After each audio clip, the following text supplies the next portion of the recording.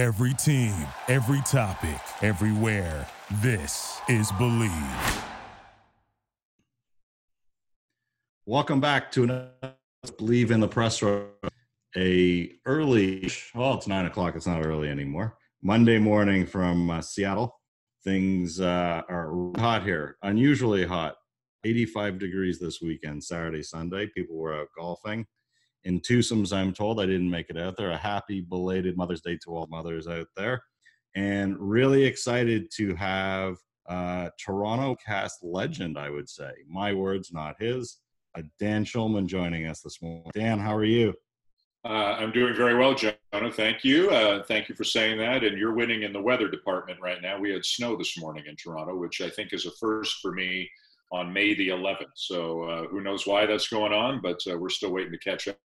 Is that a record? Has there been this much snow this late in May before? That I don't know. I do know 2 days ago was an all-time low. I think it got down to -2 Celsius at night, and the high was +2, which depending on where your listeners are is 36 Fahrenheit. So I know we've set some all-time lows. I never, ever, ever remember snow in May. Not that I necessarily keep track of these things, but you know, like for example, the Blue Jays' first game was on April the 7th in 1977, and 43 years later, a big deal is being made of that there was snow. This is over a month after that. Now it's hitting the ground and it's melting almost right away, but we woke up to some, serious snowflakes. The dog barely wanted to go outside today, and it's crazy to me to see this in May. And you and your family are keeping well? I understand not everybody's under the same roof, but sounds like everyone, based on some other interviews I've seen. Yeah, everyone is well, thank goodness. Everyone is kind of scattered around. I've got 3 older kids from my first marriage and then a little guy from my second marriage. So the little guy obviously is under this roof, but the other 3 boys are scattered around right now, but everybody's making the best of it. And you're a fellow road warrior. How are you adjusting to life under one roof for an extended period of time? It is a bit of a culture shock. It has obviously some wonderful aspects to it, getting a chance to, so I've probably slept in my own bed for 58 or 59 consecutive nights, which speaking of personal bests or personal highs, that would be an all-time record by a lot. And I'm getting a chance to see my one-year-old during some very wonderful stages of his young life. But I won't lie, and I'm not saying anything my wife hasn't heard me say out loud in the house. It is a culture shock to not travel. It is a culture shock to not work. I think it's the work I miss more than the travel. The travel was kind of fun in my 20s and 30s. As I get older, it's less fun and more of a grind, and especially given what we're going through in the world right now, I don't think anybody's really anxious to be sitting in a middle seat or lining up at a TSA or an immigration line with people all over the place. Not that there are a lot of people at airports or on airplanes these days, but I would like to go back and work at some point this summer. I'm hoping there will be baseball, but we'll find out if that's possible in the next few weeks, I guess. Yeah, there's no way. Longest I've been in one place in a year. I flew probably 175,000 miles last year. And yeah, it's weird. Like I'm watching a new show on Netflix that takes place on an airplane. I'm like, I'm a little bit homesick, I'll admit. Cramped seats, people smelling next to you. Yeah. You kind of miss it. But here we are. I did see, by the way, that a place near and dear to my heart and part of your history, Barrie, is like completely snowed in. Oh, really? Yeah, apparently there's a ton of snow up there. And I don't think, I got to think this is a record. I don't think we've seen this much accumulation this late in the year. So much to talk about. So listen, Toronto boy, everyone, there's nobody left on the planet who follows sports who doesn't know your name. I will tell you, and I think I sent you a note on this. The night you agreed to do this, I announced it to my boy, who's a big fan of yours and watches you mostly on college basketball. That's how he first heard you. He's older, but now loves you doing Jays games. And a guy sitting next to me who's a Seattle sports fan said, wait, what did you just say? And I said, Dan Shulman's coming on the podcast.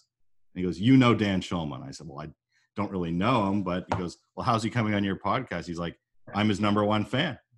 And so here we are. I think it's 5,024 miles or something from Toronto, and you've got a huge following from college basketball. This guy in particular is a Kansas Jayhawks fan and loves hearing your games. So listen, like Toronto boy, how crazy is it when, like, there must be times where you're on your way to the airport or on the way to or from a game where you almost have to literally pinch yourself that you're doing the Final Four, the World Series. You know, did you ever imagine that it would come to this? No, not at all. My goal when I got into this, when I was very young and kind of wanted to give it a shot about 6 months after I graduated from university, my goal, being a Toronto boy, as you say, was to work at a Toronto radio station. That was it. Hopefully in sports. Do something in sports at a Toronto radio station. Never spent very much time thinking about play-by-play, although I'd done that at Western and university. Never spent any time thinking about television, zero. And never spent any time thinking about working at ESPN or on a national level in the United States. That never crossed my mind. Once I got into it, before long, thankfully, things started going, really well, and I was getting all these opportunities. But I've kind of gone through, I think, 3 stages in my career in terms of how I feel about it. The pinch myself, that was definitely a stage. The first time, like, somebody's actually giving me a tape recorder and sending me down to what was then known as Sky Dome, go interview Joe Carter or Roberto Alomar or Jack Morris or Dave Winfield. That was crazy. I was 25 years old, and I went from graduating Western in '89, being an actuary in 1990, starting my radio career in 1990, getting to Toronto in 1991. And in 1992, I'm down at the ballpark and they're in the World Series and I'm on the field with a credential and nobody's kicking me off like I'm supposed to be there. So the pinch me stage started then. And definitely, when I started doing the Blue Jays on TSN back in the mid-90s, and then shortly after that started getting some ESPN work, kind of that first 7-8 year stage of my career, I guess, total pinch me stage. Then I guess I kind of settled in, and I was too close to it. I was in it. So I kind of got out of the pinch me stage and, hey, this is what I do. Now I'm in, I guess, maybe an older version of the pinch myself stage. It's the appreciation stage. It's not that I'm pinching myself anymore, but every time I walk into Allen Fieldhouse in Kansas, every time I walk into Cameron Indoor Stadium at Duke, every time I walk into Rupp Arena at Kentucky, or for that matter, Yankee Stadium, Fenway Park, Wrigley Field, whatever the case may be, I do just for a moment look around and say, you're closer to the finish line than the start here. So savor this, enjoy this. So maybe that's kind of an older version of pinching myself at how lucky I've been. So I was thinking about this the other day, how different the mediums, radio and TV are, and then also how different the sports are. I've said this numerous times. We're really lucky in Toronto with the Raptors. I think both on radio and TV, we have 2 of the best in the business, radio and TV. And I mean, I'm not just talking about 1 or 2 guys. I'm talking about the entire crew. We love them. We have a great relationship with them, but the game doesn't allow them to really have that deep relationship that baseball does. And you've done both radio and TV. And just thinking back, like even watching that TV show that's on right now on the baseball announcer, The Drunk, I can't remember, name will pop into my head in a minute. Brockmeyer. Yeah, exactly. Yeah. Even him, who, if you haven't seen it, it's a great show. It's really worth watching. This drunk retired baseball announcer, he has a really intimate relationship with audience because you have the gift of time that you don't have in other sports. Right. How do you approach those 2 things differently? So specifically in baseball, radio and TV are extraordinarily different. And the radio that I do is for ESPN and largely in October. So I'm not year-round on radio. I think if you are the radio voice of a team and you do 162 games or close to it, you develop an unbelievably intimate relationship with your listeners. I still get people, it's the nature of radio. Back in the 90s when I was on The Fan, I wasn't a play-by-play guy yet, but I'll have more people now reminisce with me about being on The Fan in 1992 and 1993 than being the voice of the Blue Jays on TSN from 95 through 2001. Radio is an unbelievably intimate medium, and I think radio is a fantastic medium. And I hope no matter what technological advances we continue to make, that radio always has its TV voice of a baseball team, and you do 140, 150, or 162. I think you also develop a very similar relationship. Right now, I'm kind of in between. I don't do that many games, so there are people your age. You and I look like we're about the same age. People your age remember me from back then. People from a younger generation in Canada may not have any idea who I am if they don't watch college basketball or they didn't watch Sunday Night Baseball. It was funny when I came back to start doing the Jays, there were a couple of things on Twitter at me about why would they bring in this American guy to do Blue Jays games, which I thought was funny because I'm the only Canadian in the bunch. Like, not only am I not American, I'm the only Canadian. Right. Not that it should matter one way or another. I mean, Buck and Tabby should have citizenship by now, with all they've done in all the years that they've been in Canada. But it's true. I think radio lends itself to more intimacy, and I think baseball lends itself to more intimacy. But it also depends if you work for a local team or a national network. Having worked for ESPN for so many years, I'm not the voice of Kansas or Duke or Kentucky. I'm a college basketball guy who's all over the place. So, working on a national network has wonderful advantages, but I think you lose out on a little bit of that intimacy as well.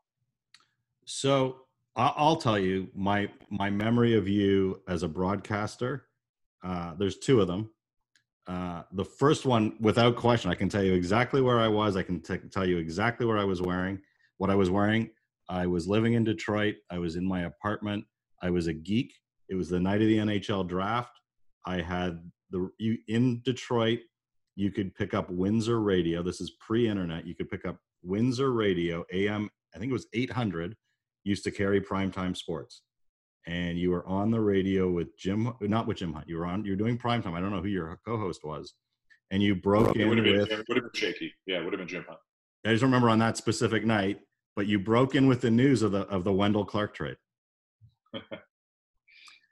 and that's my memory. Like, when I hear Dan Shulman, I can see myself in my apartment being a loser, listening to a radio in my apartment, listening to Windsor Radio to hear parts of the NHL draft.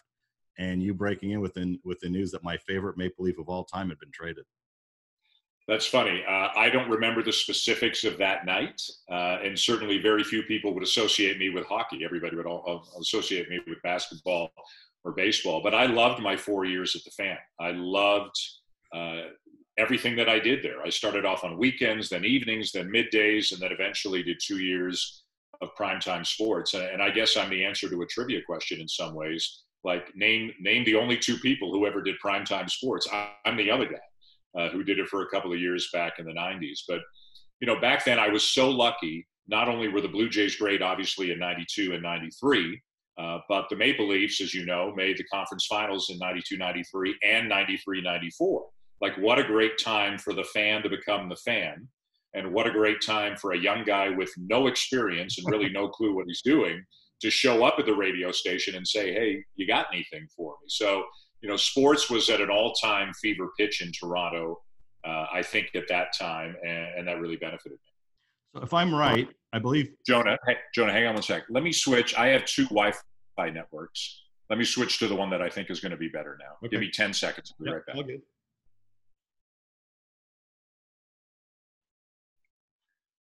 Okay, you got me? I do. Okay, let's try that. Okay, go ahead. So if memory serves me correctly, McCowan goes off to Vegas and you get primetime sports. Is that right? Like, you instantly replace Bob on primetime. So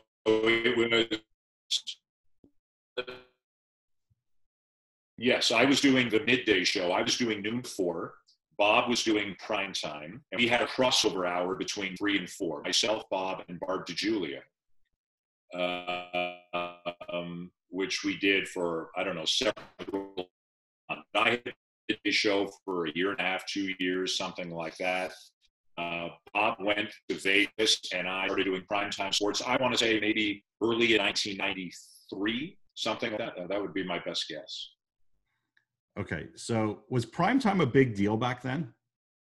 As big as it is now? I mean, not right this minute. I think so. I mean, Bob had made it a big deal. So, as you know, because you cover it, it's in radio, it's morning drive and afternoon drive. Those are the two biggest times. Midday, mid-morning, evenings are all well below that. So at one point earlier, Bob was on primetime. I was on middays. And I think this is when I went to primetime, actually. Bob was on primetime. I was on middays. And they had decided to make a change in the morning show. And they came to me and they came to Bob and they said, we need one of you to do the morning show and one of you to do primetime. And Bob said, I'm not doing the morning show. I don't care what you pay me. And I was just a kid. Like, Bob was more established than I was. And I said, I don't want to do the morning show. I've done mornings in Barrie. I don't want to wake up at 3:30 in the morning. It's not, and it's more of an entertainment-y show. I was, and still am, I'm just a geek. I'm a hardcore sports guy. And they said, okay, Danny, well, we'll pay you this. And I wasn't making much money. We'll pay you this. And I said, it's not about the money to me. We'll pay you this. And I said, it's not about the money to me. And Bob also said, I don't want to do it. It's not about the money to me. In the end, Bob took the job. and I decided, because I was serious. I didn't want to do it. And maybe it was crazy. I was like 26 years old. Who am I to be saying no to promotion? But eventually Bob took mornings. And I went to primetime, and we did that for a while. And then Bob was actually, and this is no secret, he's talked about it on air, Bob's contract ended. Right. And then it was, I believe, literally the week that I got the Blue Jay job on TSN in whatever, February of 95 or whatever. And I think Bob was gone for a week and then came back when I left the radio station to go do the Blue Jays. So, timing is everything for everybody, obviously. I got very lucky that Jim Houston elected to just focus on hockey and to not continue doing both sports. I've had a lot of breaks in my career, but the biggest break I ever got, without question, was getting a chance to be the play-by-play guy for a Major League Baseball team. And when that happened in 1995, that was huge for me. So I'm going to get there in a second, but so tell me about Hunt, Shaky Hunt. He was really entertaining on the radio. He had a great radio personality.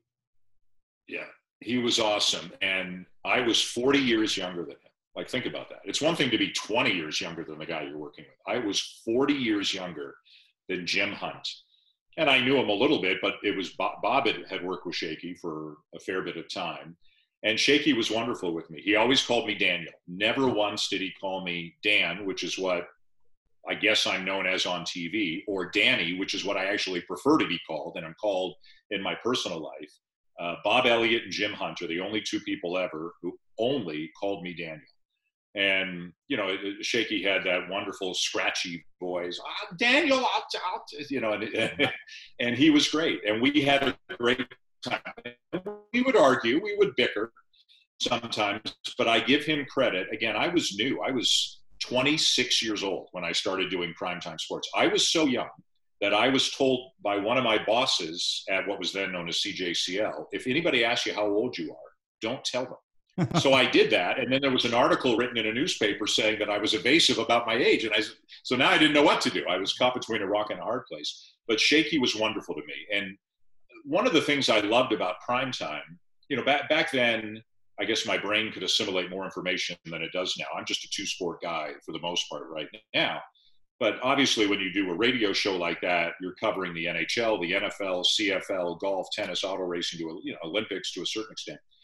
We would go out. We would go down to Maple Leaf Gardens and do the show from there. We would go down to the Sky Dome and do the show from there. We would go to the Maple Leaf Charity Golf Tournament and do it on remote. And we did the first ever show at Gretzky's. I have a picture in my office upstairs of me, Wayne Gretzky, and Jim Hunt that was taken on the opening night of Gretzky's because Gretzky's asked Primetime Sports to go down and do the show there. So I loved it. It gave me a chance to cover everything, and it gave me a chance to meet a lot of people and immerse myself in a lot of different sports. Do you have any one memory of an interview while doing primetime that sticks out? Well, Gretzky's one of them. To have Wayne Gretzky sitting beside you on the night that his restaurant opens is that. I know I interviewed Jim Brown. These wouldn't be all in person. Most of these are on the phone. But I know we interviewed Jim Brown. I know we interviewed Hank Aaron. I know we interviewed my all-time favorite athlete as a kid and will always be Darryl Sittler. The first time Darryl Sittler came into the studio, I wouldn't even want to hear that interview if it still exists, how I managed to get through that, because I was such an enormous Sittler fan as a kid. I didn't think it was coincidence we had the same initials. I thought that was some sort of hockey god karma existed between us. His 10-point game was 2 days away from my birthday. I thought that was meaningful. So I'd say Hank Aaron, Jim Brown, and Darryl Sittler are probably the three that I remember the most. So you leave primetime, then you go. The Jays were on TSN back then, were they not? The Jays were on 3 different networks back then. They were on TSN, CBC, and I believe it was Bayton at the time, which was, and I'm going to get this wrong, but like CTV had there was some metamorphosis there or something. But there were 3 different networks broadcasting games and 3 different announce crews, from what I remember. I was exclusively TSN. We had the most games of any of the 3 networks. I think I did about 80 games a year over the 7 years I was there. And did you overlap with Tom Cheek at all? Yes. So Tom Cheek, I loved and love. Whenever I get asked, and as I do once in a while, who were your guys growing up? Who did you pattern yourself after? I don't think I've patterned myself after anybody, but Tom Cheek is the first name I mention. Even if I'm talking to somebody in the U.S. who doesn't know who Tom is, I explain who Tom is, and then I say it. So, Tom, as you know, the original voice of the Jays back in '77. And I get there in 90, kind of really get there in 91. And by 92, as I said before, I'm down at Skydome, and I'm starting to do some of the pre- and post-game shows. Scott Ferguson did Major League Report and Baseball Today, the 2 scoreboard shows. Yeah. Bob did Jays Talk. When I got there and kind of started getting established, Bob kind of wanted out of Jays Talk. So I took over on Jays Talk. So sometimes I'd be down in the booth, but what Fergie and I would do, Scott Ferguson and I would do, every second weekend, I would also do Major League Report and Baseball Today, so he could have one weekend off. Yep. And then the other weekend, he would do Jays Talk, so I could have a weekend off. So we weren't working 14 days in a row. So especially the weekend when I did Major League Report and Baseball Today, if the Jays were on the road, you did it from the radio station. But if the Jays were at home, you did it from the ballpark. So, here's little Danny, 25 years old, 1992, and now I'm in the booth with Tom Cheek and Jerry Happ. So, yes, we overlapped. Tom was wonderful to me, as was Jerry. Both of them were wonderful to me. And a vivid memory I have is in the spring of 95. This might be the first time I've ever told this story. Is in the spring of 95. It's my first year as play-by-play voice of the Jays on TSN. And Tom and Shirley, his wife, invite me, my first wife, Sarah, and our baby son, Matthew. Well, he wouldn't have been a baby. He'd have been about 16 months old. They invite us over for dinner down in Florida during spring training. And we go over for dinner. And it was funny. I remember 2 things. Shirley, and she didn't know this, made every favorite food I have on earth. Shirley made that night. Caesar salad, garlic bread, and spaghetti. Like, that is as good as it gets for me. And then after the meal, Matthew, they had kind of like a split level place. Matthew was up in like a bouncy, jumping jaw, whatever they call it. And Tom got out of his chair and like army crawled over to the stairs and army crawled up the stairs to play peekaboo with my son, Matthew. Wow. And I sat there. You want to talk about a pinch me moment. Yeah.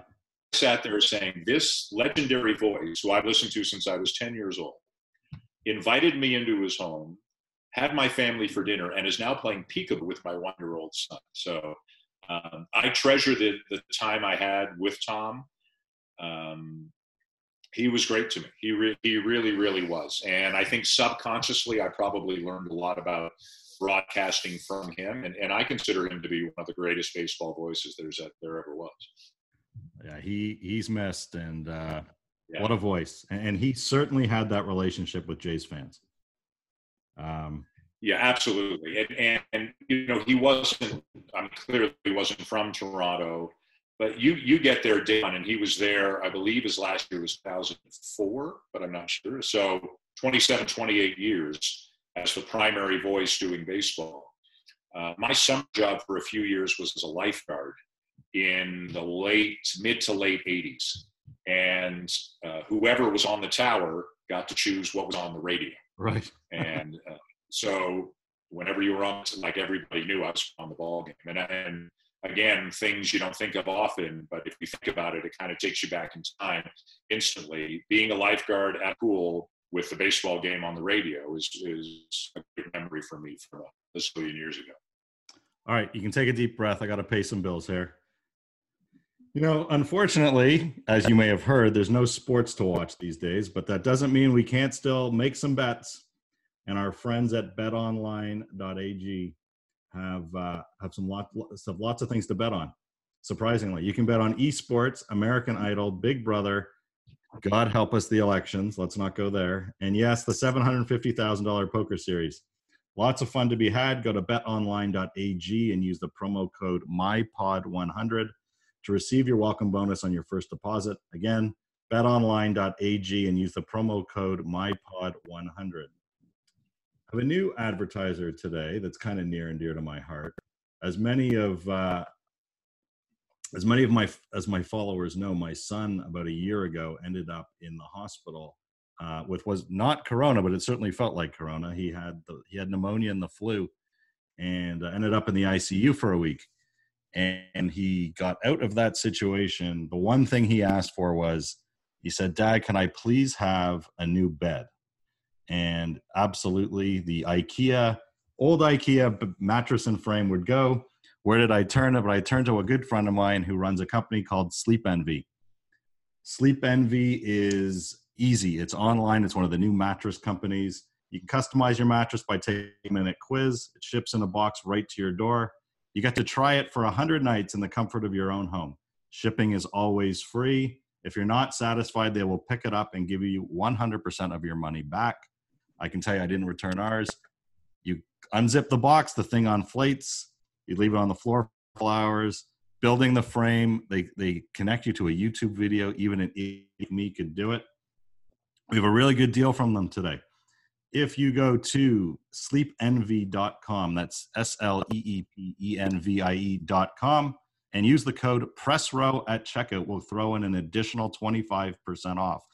That again, an additional 25% off, 10% of which their proceeds are going to those who are on the front lines fighting corona.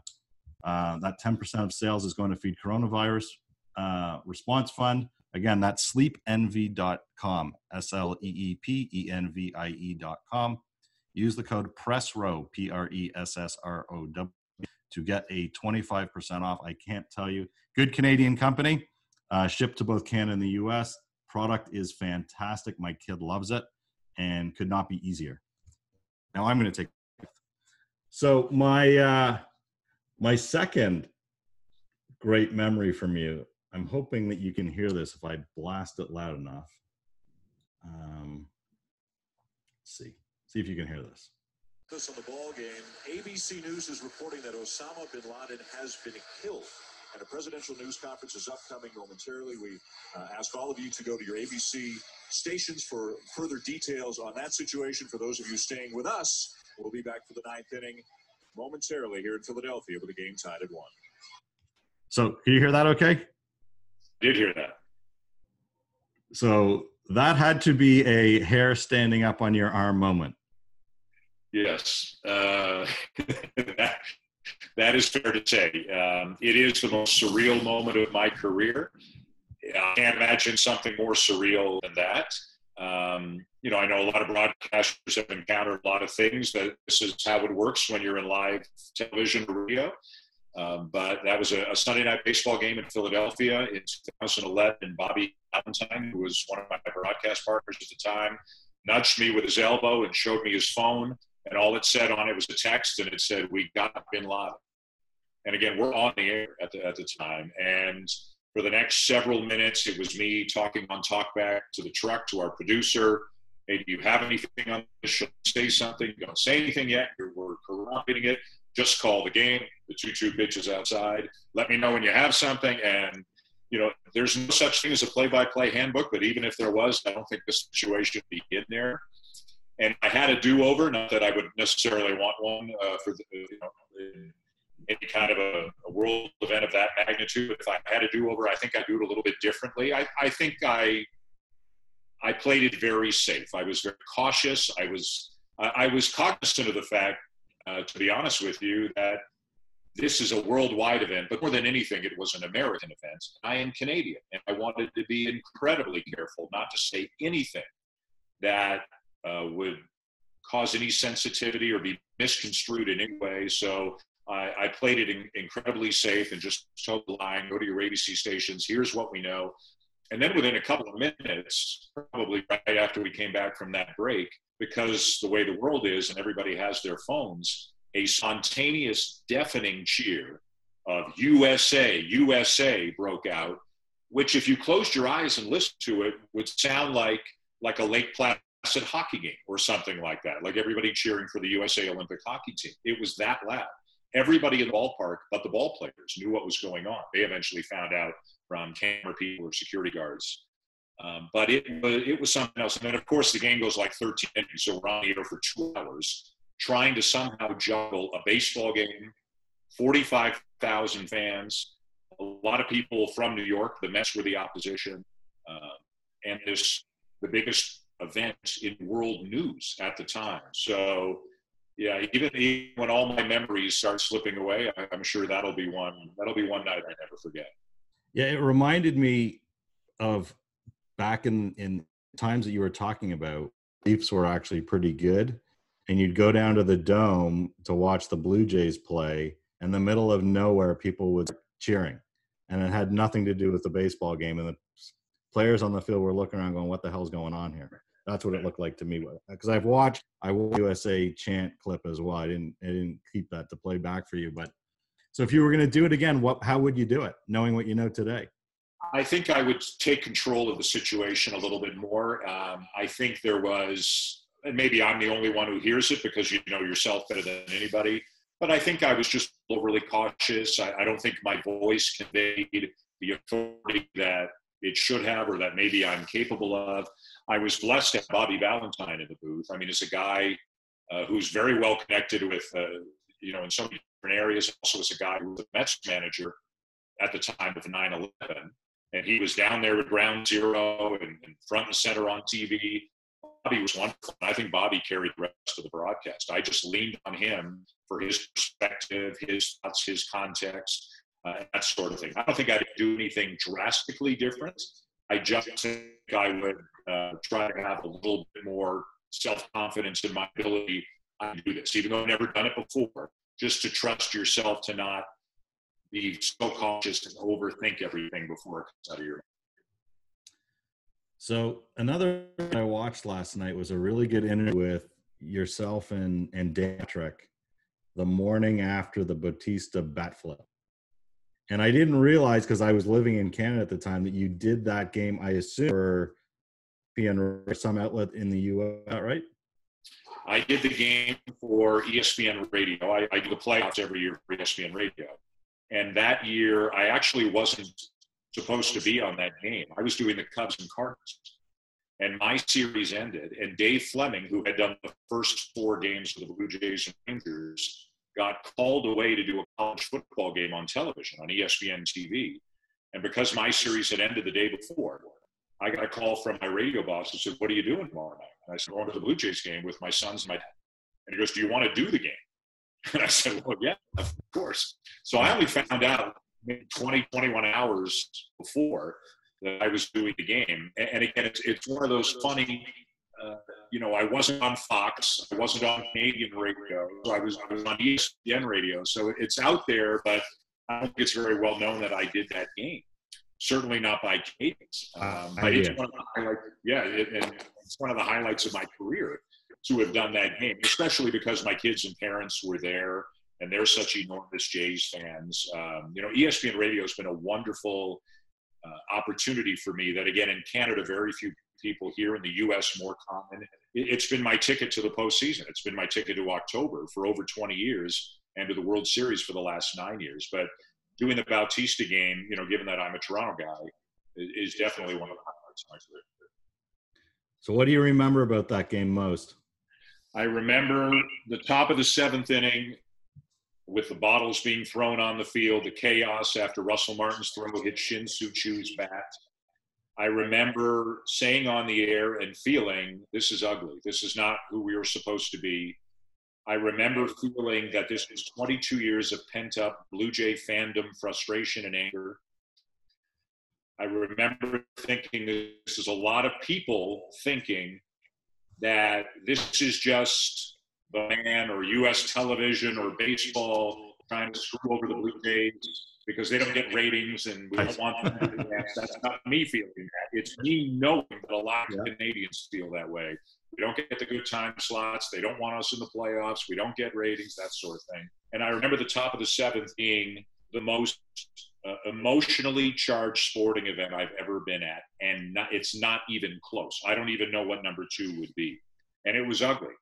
And when the top half of the inning ended, the run counted, the Rangers had the lead, I texted my sons and my parents, and I said, listen, guys, I'm not joking here. I'm afraid there's going to be a riot after this game.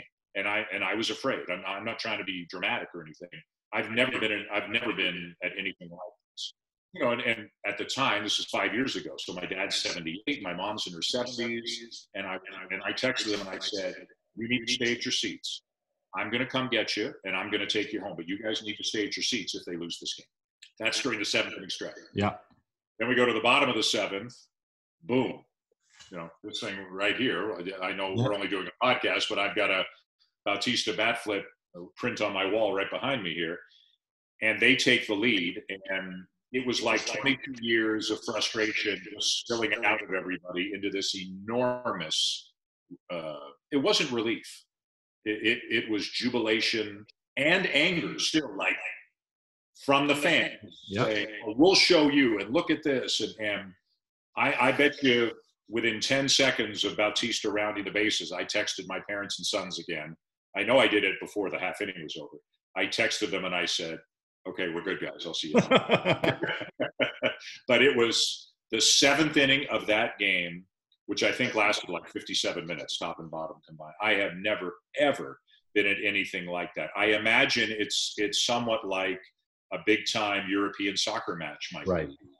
And again, in the top half of the inning, it was ugly. There is nothing to be proud about for us as Canadians, or for anybody, about what happened there. And I understand the anger, but it got dangerous. And, thankfully, after Bautista hit the home run, everybody got in a good mood and everybody went home safely, I hope.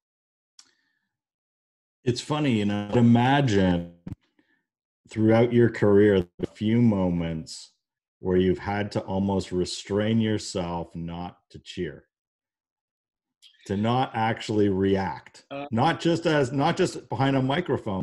Like I would imagine when the Raptors were in the playoffs, bounce, and the guys had to restrain themselves, absolutely ballistic, like the rest of Raptor.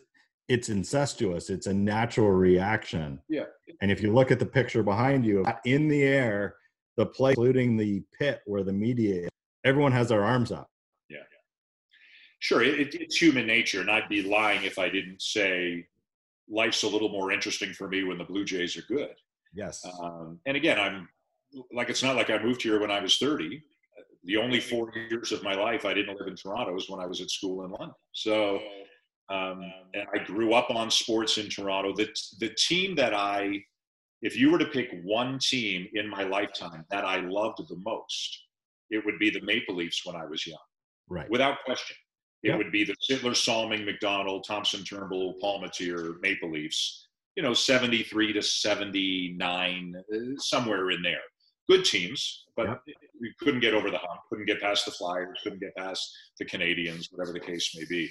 And I don't work on hockey, so I don't have any problem saying that I was a huge Maple Leaf fan. I'm still a big Leaf fan, and the other print you see behind me is the Green Bay Packers, and I don't cover the NFL. but yeah, I would imagine the Raptor guy, of course, we could hear it in their voices. And again, we talked about the intimacy and the relationship you have with the fans. There's a different feeling for me when I do a Blue Jay game than there is when I do a Yankee Red Sox game that I did on Sunday Night Baseball. Not better, not worse, just different. And objectively, the game may not mean as much, but subjectively, it's a little bit different. I know my kids are watching. I know my parents are watching. I know my friends are watching. I know it makes people in my life happy if the Blue Jays win the game. And again, because we're all inherently somewhat selfish, especially those of us in broadcasting, the better the Jays are, the more fun my job is. You know, if they're in a playoff spot, that's better than if they're 12 games out of a playoff spot. So I don't know if I've ever, if you think about what I've done, the vast majority of what I've done has not been for teams that I quote unquote root for. I might have done 3 Maple Leaf games when I did a little hockey back in the 90s for TSN. For ESPN, I think I did 2 Raptors games in the 5 years I did NBA. So most of my time has been spent being purely neutral. But it's been a nice change coming back and doing Blue Jays games again. Not just that I have a bit of a vested interest in who wins. I also enjoy just the affiliation with a team and the relationships I've developed that I can call up any coach on the team at any time and ask them a question. That the players all know who I am when I walk in the clubhouse and they're approachable to me. I just enjoy the familiarity and the affiliation that I have with the group. How much has the athlete changed over your career in exactly what you just said? The professional, we'll talk about college in a second. Professional athlete. Back in the day, you said you'd go down with prime time, and imagine you're a baseball guy. So there were times you'd go back into a lock then. Yeah. How is it today? I don't know that they've changed that much. When I started with the Fan, again, I was 25, 26, and I kind of got from Barry to Skydome so fast. It was a little too fast in hindsight, in the sense that it took me a while to figure out some of the protocols and the routines and the tradition. I didn't know anything. I didn't know when you could talk to people, where you could talk to people. And this group had Jack Morris, Dave Winfield, Dave Stewart, Paul Molitor. I mean, holy cow. Like I was out of my league. When I became one of the voices of the Jays in 95 with TSN, I was around every day. I had begun to build up a little equity, I guess. Plus there was a lot of turnover. And by 95, 96, 97, now it was Carlos Delgado, Sean Green, Alex Gonzalez, Dan Plesac, Pat Henkin, Paul Quantrill. I could not have asked for a better group of guys in terms of welcoming me in, accepting my occasionally stupid questions and mistakes that I might have made. And so by then I felt much more comfortable. But in terms of how the average player of the 90s deals with the media compared to the average player today, I don't think it's much different. The only difference would be is that there's a lot more media around today. There are a lot more outlets. Back then, you'd have 3-4 TV stations and 1 or 2 radio stations and a few beat writers. You didn't have .ca and .com, right, and blogs and everything. So there's probably twice the number of media now as there were then. And I think for the players, we can wear on them a little bit, and I totally understand it. So I've always tried. I don't know why I felt this way, but I'm glad I did. I have never been one to loiter in the clubhouse for 45 minutes. I go in, I look for the guys I want, I ask the questions I want, and I leave. If I can't find a guy, I can't find a guy. Life goes on, or I find him out on the field, around the cage, or something like that. But the clubhouse and the batting cage, those are their workspaces. And I try to respect that. Like, they're not there for our benefit. They're there to do their jobs. And we're kind of a necessary evil in some cases. So I try to give them as much space as I can. All right, let's listen to my second clip. It started as a spark, as the mere hint of a flame, as the first faint flickers of hope. And then it grew into a wire and burned right across. What a thing to be consumed, to be engulfed, to be swept away. Now, following it to his wind, a match is struck again, and the more are allowed. It's not like they were a flash in the pan. Logic told you good once all the ingredients were in place. A product of the laws of physics and baseball, not magic. Potential elements are mostly combined with some new to catch and to engulf the American League. Expectations? It's World Series or bust for this team. This city only expects one thing. It's a better roster than last year. How could no offseason? Everyone kept talking and waiting for this season. Oh, just a few. And What an awesome introductory video to the season. That was April 3rd, 2016. Video A Spark. It's a bit on CA. It's awesome. Like, if I'd seen it before, I certainly didn't remember. I saw it again last. I'm definitely playing that. That is like, if something's going to piss me off that's sports thing, that's it. So that's as what we know as a tease. So that's an opening day, right? That's for opening day, I think. And Sportsnet asked me to voice a tease. I love. They asked me once in a while to voice a tease, and I love it. I actually did one for a Leafs-Jets hockey game a couple of years ago, and had the time of my life voicing that tease. So the secret of the two things that make a tease great are the pictures and the writing. The least important thing is the talking head like me doing the reading. You just don't want to mess it up. But but you have a voice. You have a great voice for it. Well, I appreciate that. But it can be very dramatic and powerful and intense. And again, that's a credit to the pictures and the music and the writing. But I love a good tease. Honestly, like a tease off the top of a show promoting a game can just get your adrenaline going, get you all fired up, and make sure you're not leaving your couch. You want to watch what's coming next. So assuming we're going to play games again, whether it be this season or next, how pumped were you to see how this Blue Jays does, given what you saw in spring training towards the end of last year and obviously of the offseason? Yeah, sure. I mean, there was no question they figured to be improved, and I think 500 was very realistic and is realistic if there is a season. I wasn't just excited about 2020. I was excited about being a part of this in 21 and 22 and 23, and when things should even be better, when the core is a little bit older, when Pearson's established, when, if they're close, hopefully then they really go after it in the off season. But yeah, I was very excited. The 7 years I did the Jays from 95 through 01, they never made the playoffs. They were always pretty good. They'd get within 2 of a wild card, 3 of a wild card, 4 of a wild card, and then couldn't get over the hump. So I've been, that close to broadcasting for a team that was great, but never had. And getting back to our other conversation, again, college basketball, I'm a national guy. I do all these different teams. NBA, when I did it for ESPN, national guy. I've never been the voice of a team that's been great, because really the only team I've ever been a voice of is the Blue Jays. So like, I'd be lying if I said I wasn't excited. And there's no question they're going to be better. They're always going to have it tough because they're always going to be in the same division as the Yankees. They're always, well, presumably they're currently in the same division as the Yankees, Red Sox, and Rays. And that's not an easy draw.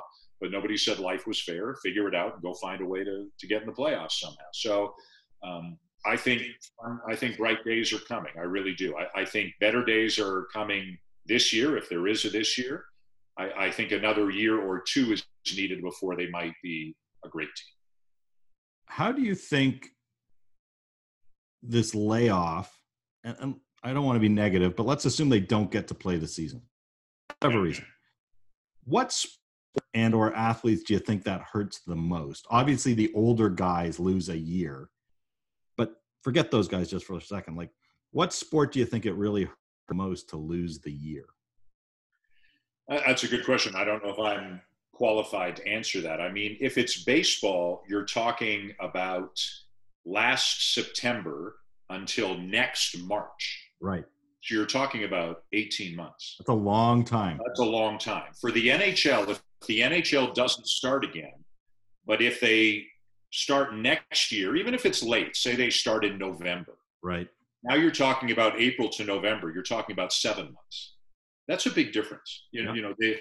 Baseball is the one sport that, just because of the timing of this whole thing, the players have the most to lose, because 18 months is a long time for a professional athlete not to be able to be a professional athlete. But they're also in a good position to perhaps salvage some of this season, because if they start in July, if they can start in July, they can still get part of the season in. The sport that's the luckiest, I think, is football. The NFL is the luckiest because they don't have to start till September, really, or preseason in August, but preseason is not, really much of a measuring stick at all. So I think football's got a chance to be the luckiest. And I think baseball, it could work out pretty well, or it could be a real significant problem.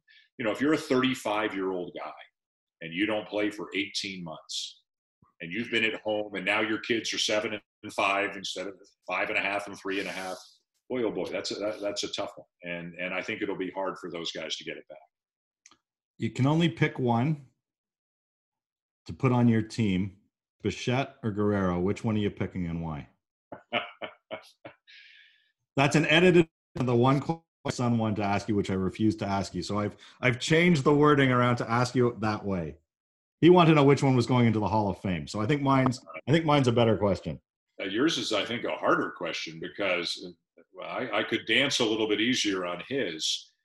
I think they're both going to have great careers. I think Vlad's going to get it. I think Vlad's going to figure it out. I think he's going to hit. I don't know if he's going to stay at third base. I don't know if he's going to weigh 230, 240, 250 year after year after year. But I think he's going to get it. He's a smart kid, and I think he wants to be great. But I think Bo Bichette has that extra gear, that extra bit of his DNA where he wants to be the best player in the world. I really believe that. I think he wakes up every day saying, how can I be the best player in the world today? What can I do that other guy isn't doing? And I think that's going to carry Bo to great heights. So if I had to pick, I would pick Bo. So you've told the story a lot of times about how you're on the fan, working night, phone rings, and you think it's a buddy of yours playing a joke on you, and it's ESPN calling. So tomorrow morning your phone rings, and it's your agent. I'm assuming you have an agent. You're a big shot now. It's your agent. And he says, let's assume your little guy, is it a boy or girl, your youngest? A boy. Your little guy's a little bit older. Dan, I can land you any job you want. Radio, TV, pick your sport, pick your team, pick your network. But you got to pick. You can't be on everything anymore. What are you picking and why? That's a harder question than the last question. I'm going to give you an answer that's not going to make you happy. I'm going to be very content with what I have. And if it's Blue Jays, college basketball, ESPN radio in the playoffs, I'm very content. I really am. I've been very blessed, and I think I should focus on what I have, not what I haven't had. The one thing in my career where I guess you could say I've been a little bit unlucky is the network I work for, ESPN, does not have the TV rights to the World Series and does not have the Final Four. Although a few years ago, it looked like we were going to get the Final Four. And I actually got a phone call from somebody at ESPN saying, congratulations, you're going to do the Final Four for the next however many years. Right. And it didn't happen. But for me to focus on what I haven't done or might not be able to do, it kind of goes against what I promised myself when I got into this business. When I stopped being an actuary, which I wasn't for very long, I got into this to have fun. I just wanted to do stuff I enjoy. And if I'm one of the voices of my hometown baseball team, and if I get to do college basketball, which I've loved as long as I can remember, I'd be very happy with that for however many years I keep going. Okay. I know that's very political, but that's the best I'm going to give you. So which do you enjoy more, radio or TV? Well, the only radio I do, as I said before, is for the playoffs, is baseball playoffs. Yep. So everything is heightened. I don't do 162 games on radio. So doing a World Series game on radio is different than doing a random game in May on radio.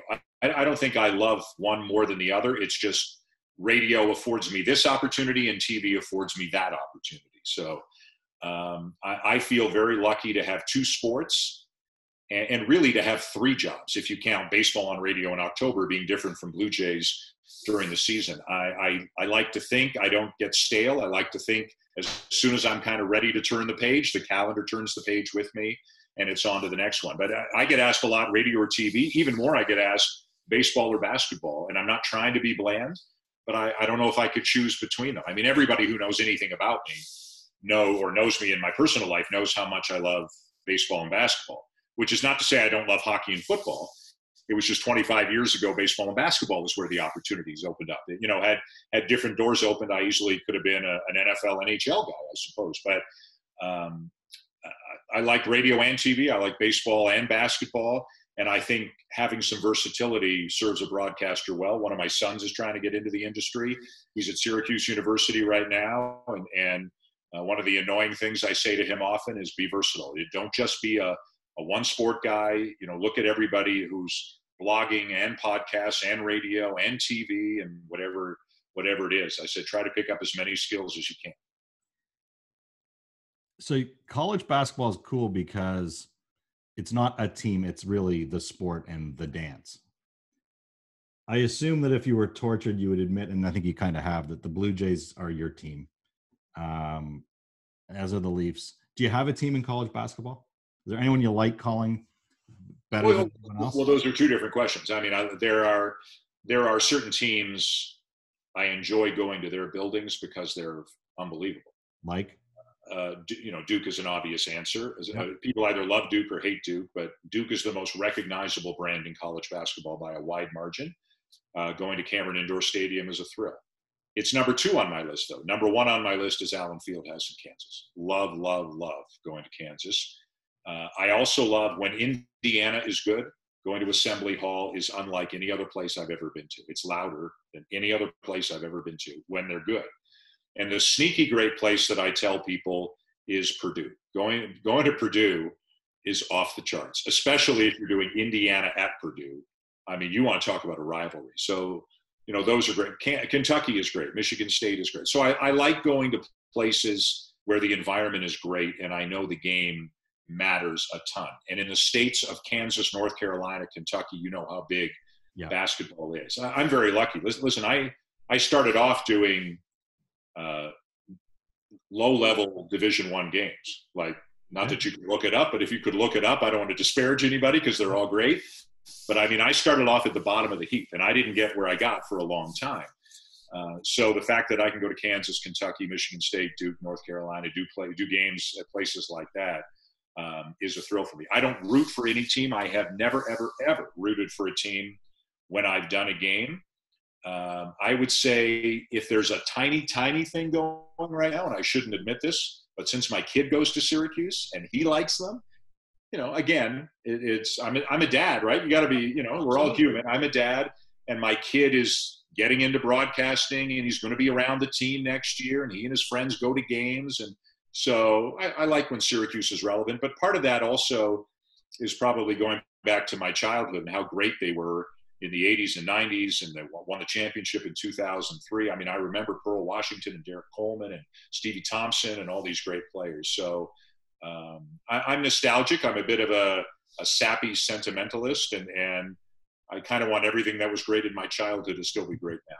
Well, I'm gutted to hear that the Patrick Gymnasium in Burlington, Vermont didn't make the list. That's where I went. It was a place to watch a basketball game. 2 last questions. One, I was told I had to ask you why you're not playing Stratomatic baseball like other baseball geeks are right now. Wow. I played Stratomatic as a kid in the basement of my family's house. Probably started in 1978. Baseball became big to me in 77 when the Blue Jays came in. I started playing 78, forced my sisters and my dad to play with me so I didn't have to play both teams. No computer then, right? Right. Dice and board and pen and paper and all that. And I played for a few years. I haven't played since the early 80s.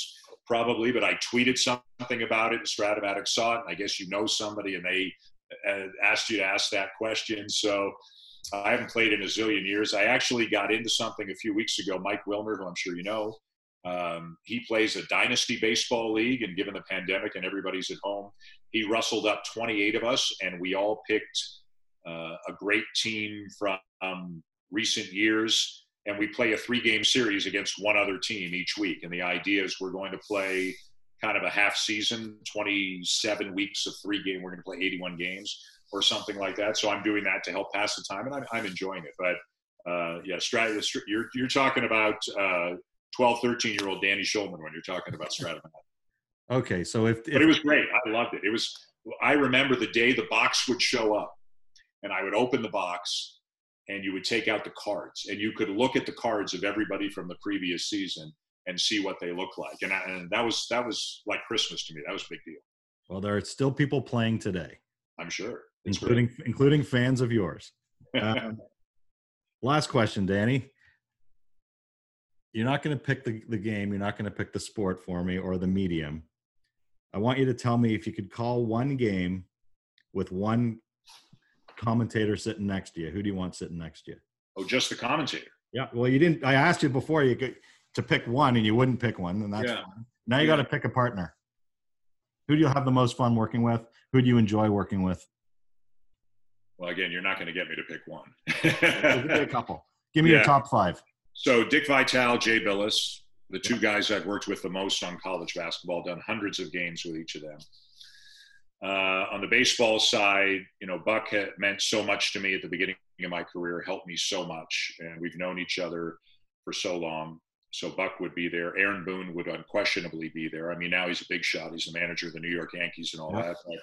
But, I was there when he got into the business. We worked together for years on radio, on Monday Night Baseball, on Sunday Night Baseball, and we're good friends to this day. So I would put Aaron on the list, and I don't know who the other one would be. I mean, I've been I tweeted just a few days ago, it was Tony Gwynn's 60th birthday. I worked with Tony Gwynn for 2 years. Like, how does it get better than working with a guy like Tony Gwynn? I've worked with Curt Schilling and John Kruk, Oral Hershiser. For fun value, I'll give you a name. I only worked with him for 1 year. But Terry Francona was as good as it got. And again, still a close friend of mine. It was after Boston, before Cleveland. He was off for a year, came to us, and Terry and Oral Hershiser and I were the Sunday night team in 2012, I believe it was. So I've been really lucky. I actually have a Word document on my computer where I keep track of just a list. Everybody I've worked with in basketball and everybody I've worked with on baseball. And it's a pretty good list. And one day Aaron and I were talking, and I think he kind of said, so make up like your starting 9 of baseball, put together an everyday lineup with people you've worked with. And he didn't make the starting 9 because I worked with Phil Nevin, who I deemed to have had a better career than Aaron did. So I knocked Aaron off the team. But what's cool about it is they're not just, they're friends, right? Like you spent a lot of time with them. Yeah. We're their peers. And we're friends. I'll tell you this, though, you didn't exactly ask me this question. If I could go back in time and do anything, it would be the 1972 Canada-Soviet series. That's, if I could teleport myself into the seat, not that Foster Hewitt would deserve to step aside from me or anybody else, but if I could go back in time and call anything, it would unquestionably be hockey. And it would probably be Canada-Russia in 1972. But could you get your voice to that high pitch to say Henderson has scored for Canada? That's about as high as I go. So I don't think so. My bottom's pretty good. My top, not so much. Well, it's awesome to see your face, to hear your voice. We miss it. I'll say, I don't have to say it, but I will say that of all the people that cover games that I talk about or we talk about on our website, there's always outliers who will say, don't like him, don't like her, wish they would have this, wish they would have that. I've never seen that with your name. You are universally liked by those who follow my Twitter and my website for sure. We hope that I saw a report today, unfortunately, that Major League Baseball study they were doing where they tested all those people, the numbers. I think they were hoping to get a high number here, calling on your actuaries expertise, but they were hoping to get a higher degree of people actually having been exposed to it. But it sounds like only 0.07% had it, and 70% of those showed no symptoms.